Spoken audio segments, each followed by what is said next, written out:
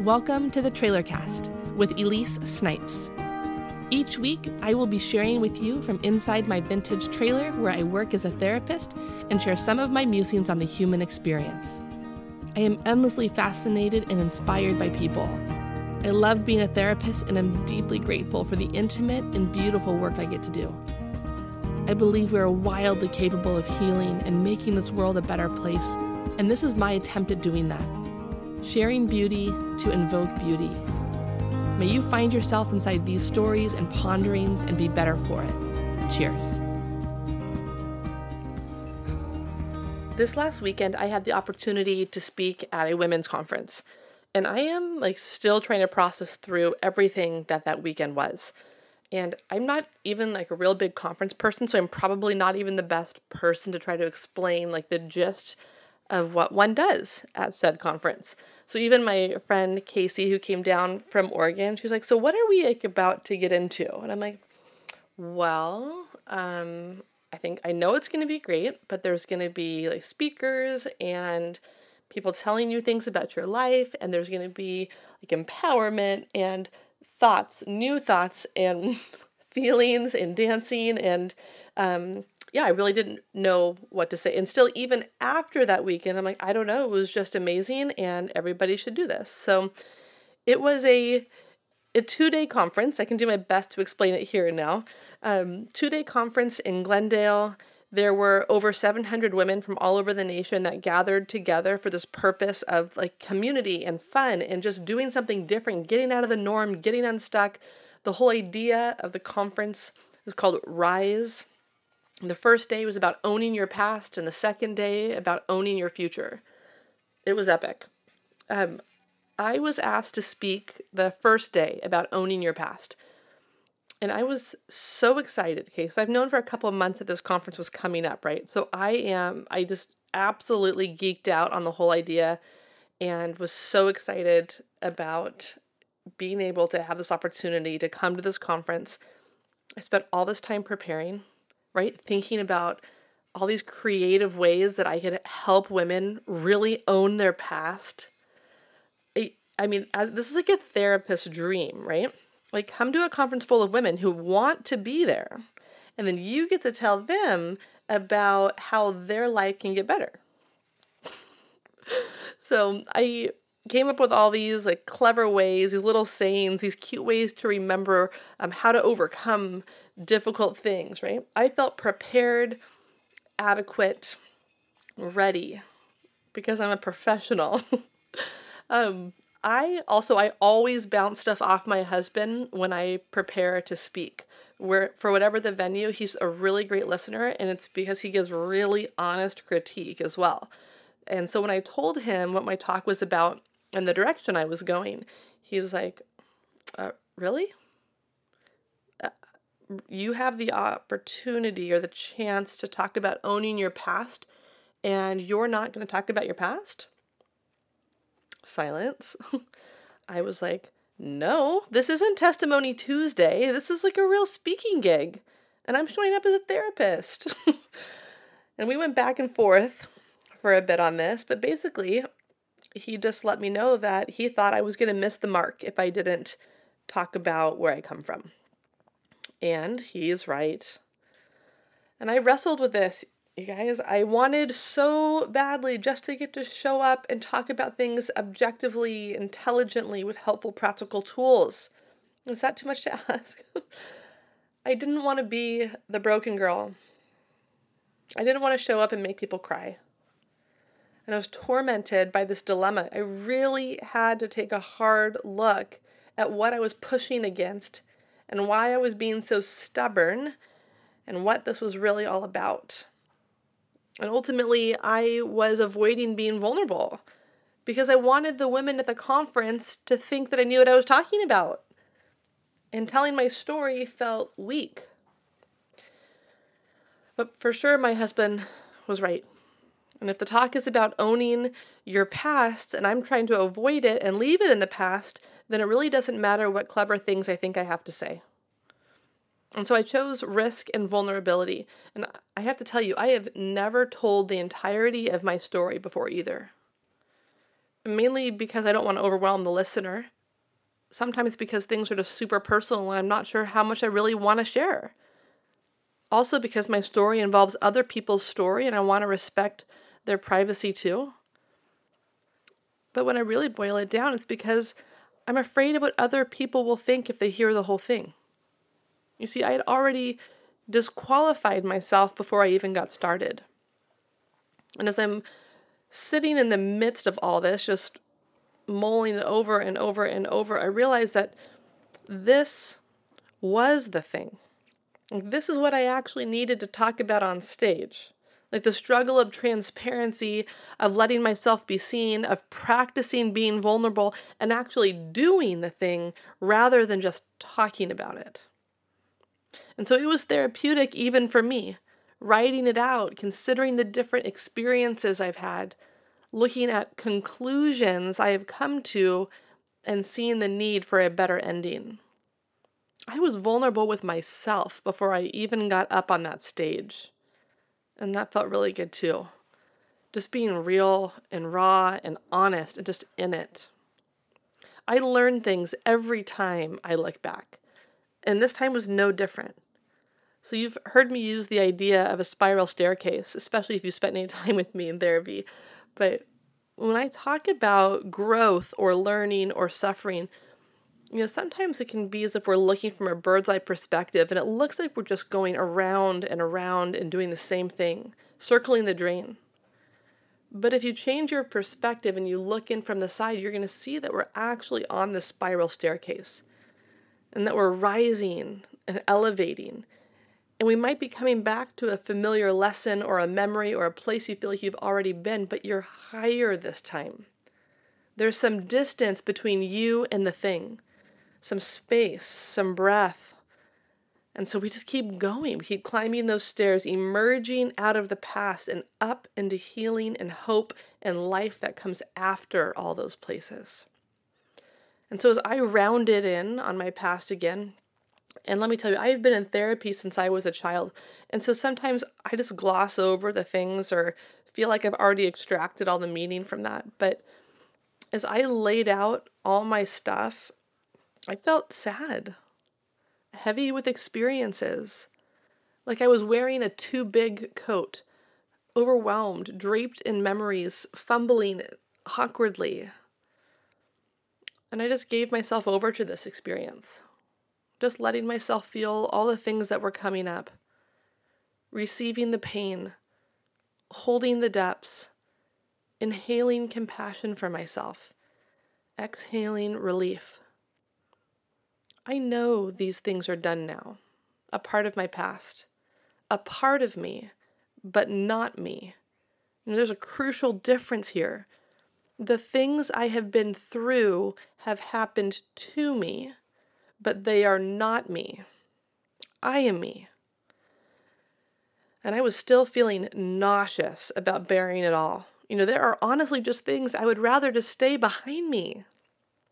But man, I cannot escape the reality and irony and conviction of my work as a therapist. How could I possibly hold these things back when every week I work with people to do the exact opposite?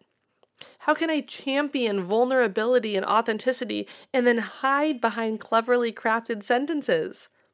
I couldn't. And so I gathered myself, marched right out there on that stage, and then I nervous laughed so hard I snorted. Oh, I am not joking. I lived straight into my worst nightmare in front of hundreds of women at a professional speaking gig where there's an actual stage. I snorted on the stage. I cannot even. In my head, I thought, I'm dying. I'm dying 1,000 deaths of embarrassment right now, and I should just keep on walking off the stage. Like, they should just cue the lights. I'm not coming back out. And this is happening at rapid speed. I couldn't believe it happened. It is a good thing that I have tan skin because I was 50 shades of red in that moment. I went blank. I forgot everything I was supposed to be saying because how do you come back from that? I should probably watch the footage because I literally don't even know what happened, I just was like, I need to keep on going. I gotta jump back in and save this moment. I've already blown my cover, so I might as well just go with it. And so I just told the room that I really wanted to show up as a woman with something to say. And I wanted to show people that I had learned some things and that I knew what I was doing. And that this very attempt at trying to show up like this made me feel like an imposter. And so I just started putting it out there. My truths, my experiences, my darkness, my fears, my secrets, my losses, my heart, my beliefs about myself because of these things. It felt both wild and freeing to put it out there like that. To not have to hide, to get to just lay it down. I simultaneously felt like I was doing the right thing and also breaking all the rules. Whatever your experiences have been, we usually commit to keeping it quiet, to taking some vow of silence. A lot of the rules we create around silence are subconscious, but nevertheless there. And then we grow up and become adults and don't realize all the ways we've boxed ourselves in. What used to serve us as subconscious rules for safety are now keeping us stuck, silent, misunderstood, alone. Getting up there on that stage and saying all the things was me breaking my own rules. Was me living into my right now reality that I am not going to get in trouble for speaking up. That the little girl within me that was so terrified doesn't have to be afraid anymore. Doesn't have to hide. Doesn't have to be invisible. Doesn't have to live in darkness without hope. It was liberating, terrifying, and liberating. So the crux of what I shared about on that stage was about 5 specific times in my life. And the messages I took from those times, the conclusions I came to about myself based on those experiences. Conscious or subconscious, I was taking it in from what I was seeing that this is who I was or how life would be. And so I shared about these 5 different spheres, if you will, and the conclusions that I had been standing on based on those experiences.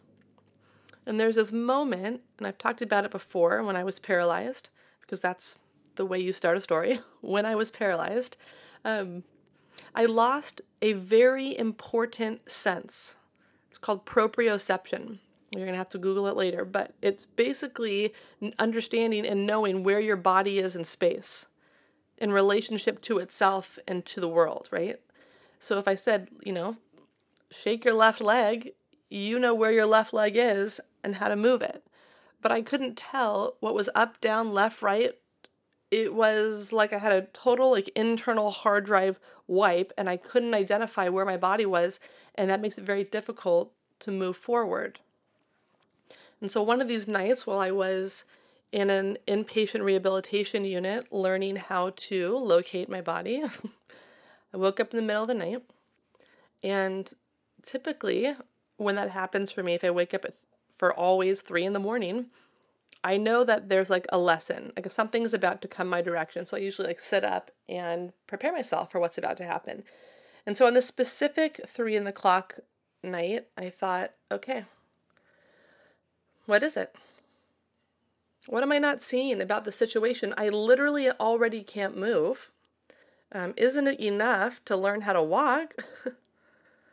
And I felt this breaking in, this question coming down on me, that maybe I wasn't only physically paralyzed, but maybe I was also emotionally, spiritually, psychologically, intellectually stuck. I stayed up that whole night, thinking back on my life, going over the different experiences I've had, the different conclusions that I've come to. It's like I just dumped everything out, sorted it all out, wanted to see what was there. I'm just kind of the person who's like, all right, we're going to do it. Oh, it's on. Let's do it then. Let's pour it all out there. Am I stuck? Is there more to what I'm experiencing? And so I began this process of emotional and spiritual proprioception retraining. I had to concede to the idea that some, if not all, of the conclusions that I had come to based on these experiences were keeping me stuck. They were keeping me isolated and fractured, unseen, hopeless, paralyzed in darkness. And I needed to rise. I needed to sort and then stand on something solid and lasting. And so what I shared at this conference is one of my personal favorite moments, is that there's this song. I set it up a little differently, that there's this modern day philosopher, Missy Elliott, and in her song, Work It, she unlocks the way forward. I put my thing down, flip it, and reverse it. I'm not joking. So if you were there at the conference, I'm genuinely not joking. This phrase, this lyric, I put my thing down, flip it, and reverse it, unlocked something in me. I realized that if I could take all the different conclusions that I'd come to, I already put it out there. I need to be able to figure out how to flip it and reverse it, because that was going to be the way out of some of the destruction that these beliefs were like wreaking on my life. And so from one of my first conclusions, that it's not safe to be seen, becomes here I am. And that fear and fractured self becomes freedom and whole self. Hide becomes stay open. Don't hope becomes fierce belief. Darkness is my only friend becomes light is my home. You see, this was how I had to own my past. When I could see that there were very faulty conclusions from very real experiences. I stood on that stage and I watched all the things that I believed qualify me to tell my story so that others don't have to fear their own darkness. This was vulnerability at its best, getting to own it all, and then getting to watch it do something good for those who were listening. I mean, come on. What a freaking joy to get to see people take something good from what I was sharing. It was humbling. It was mind-bending to watch. When I walked off stage, I felt thankful. I was thankful for my story. Thankful that I get to live this life, that was mine. Thankful I get to share it. Thankful. It was enough in that moment. Just living right up to that moment in my life, I felt like, God, that was for me. I'm taking thankfulness away from this today. But what I didn't anticipate, and I usually don't, was the outpouring of response. Because, when I was preparing for this conference, I thought to myself, I would probably not be everyone's cup of tea, but for the women who have sat in darkness, that this would be for them. And so I was going to own my spot on that stage, and I just kind of precluded that I would only be speaking some people's language, if you know what I mean. But here's the catch. We all know darkness. We might not know each other's specific darkness or lived each other's suffering, but we are familiar with our own hurt, our own pain or loneliness. And when someone speaks truth into those places, we can all hear that. You see, there is something universal about suffering, and that doesn't have to be exclusive. It can be inclusive. It can be a world full of me toos, rather than, is it just me? I hope we can offer that to each other, to the other. So when women came up to me to say thank you, or I hear you, or I have lived this experience, or let me tell you my story, and this is just what I needed to hear that day, I was flooded, you guys. I was overcome. I couldn't believe it. Thank you to every one of you who came up and said something or risked saying hi or feeling foolish for saying something. Thank you. Always introduce yourself to someone who's saying something in front of you. It means so much because you know what? It takes guts. It's hard to do. And when you get met with a me too, that's everything. That's the fruit from all of this. And so there was something, of course, that I got caught up on stage and I forgot to say something that I wanted to say, and so I'm going to share it here. There have been a lot of places I have had to rise from, okay? There are a lot of things that I have had to untangle myself from and figure out how to army crawl myself across the floor to get up and out of that situation. But the single hardest place I have ever had to lift myself out of was my own mind, was my own thoughts about me, the conclusions and beliefs I had come to about life and the world and people. And so if you are listening, really listening, the battle starts in your head. This is the place you need to rise out of so you can do all the things your heart craves. I feel like there is more to this concept, and I am toying with the idea of actually writing it all out and calling it a book, since I'm professional and stuff. But really, I kind of want to dare myself to do something radical, and this just might be that next thing. And now that I'm saying it out loud and it's going to be on here, you can all hold me accountable to it. But why not dare to do something audacious? Why not respond to the questions? So rise. If you're listening, it starts at the top. It works its way down. And if we were sitting here together, this is the way I love to think. I love to think that if we were sitting here together, it's beautiful and sunny. I'd want us to take a minute. I'd want us to stop, to take it in, to feel the breeze coming off the ocean and through the windows, to listen, to breathe deeply of this exact moment we're in. And I would tell you, there is something intoxicating about vulnerability.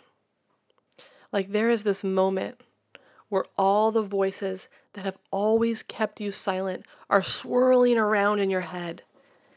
And there is this one shining alternative suggestion, a subtle maybe, a slim possibility that things might go the way you think. That maybe, just maybe, you will lower your mask and be seen. And when you feel like you can't breathe and that lump in your throat is telling you to be quiet, and you wonder for even a fraction of a second that maybe it'll be okay. Maybe you will be okay. Or even better, maybe they'll see you and love you. Maybe they will see you and see part of themselves too. Maybe you will see each other and be less alone. Maybe you will find comfort or companionship or a me too. And this sliver of other, this glimpse of what it could be like, propels you forward, either towards taking that breath and saying the thing or holding it in. If you're listening today, I hope you say something. I hope you find a person to say all the things to, so that you can realize that you are as beautiful as you hope you are. You are as precious as you want to be. Your pain is as significant as you think, probably more so. Your story is worth telling, your secret worth sharing. Don't hold these things alone. Take a breath.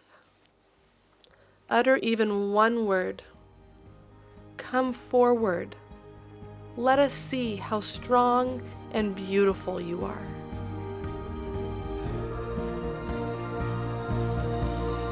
Thanks for listening.